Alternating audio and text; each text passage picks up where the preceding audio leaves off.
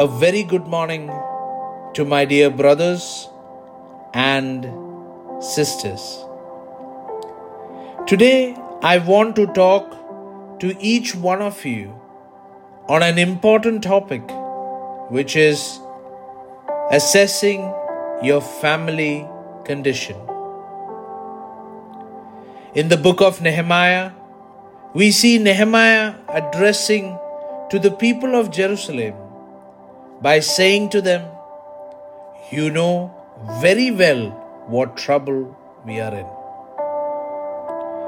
Jerusalem lies in ruins, and its gates have been destroyed by fire.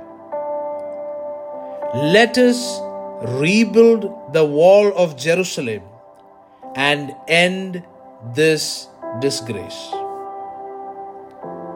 Here we see Nehemiah pointing three main things. The first is he identifies the problem that they are in. Second, he points out the depth of the problem. And third, proposes a solution to it. Family is God's greatest blessing in our lives. And it is very important to assess the condition daily. As Bible says in 1 Peter chapter 5 verse 8, "Be alert and of sober mind. Your enemy, the devil, prowls around like a roaring lion, looking for someone to devour." The enemy doesn't want us to enjoy this blessing of a family, so he creates confusion, fear, misunderstandings, offense, and many such things, and keeps us locked in our desolate state.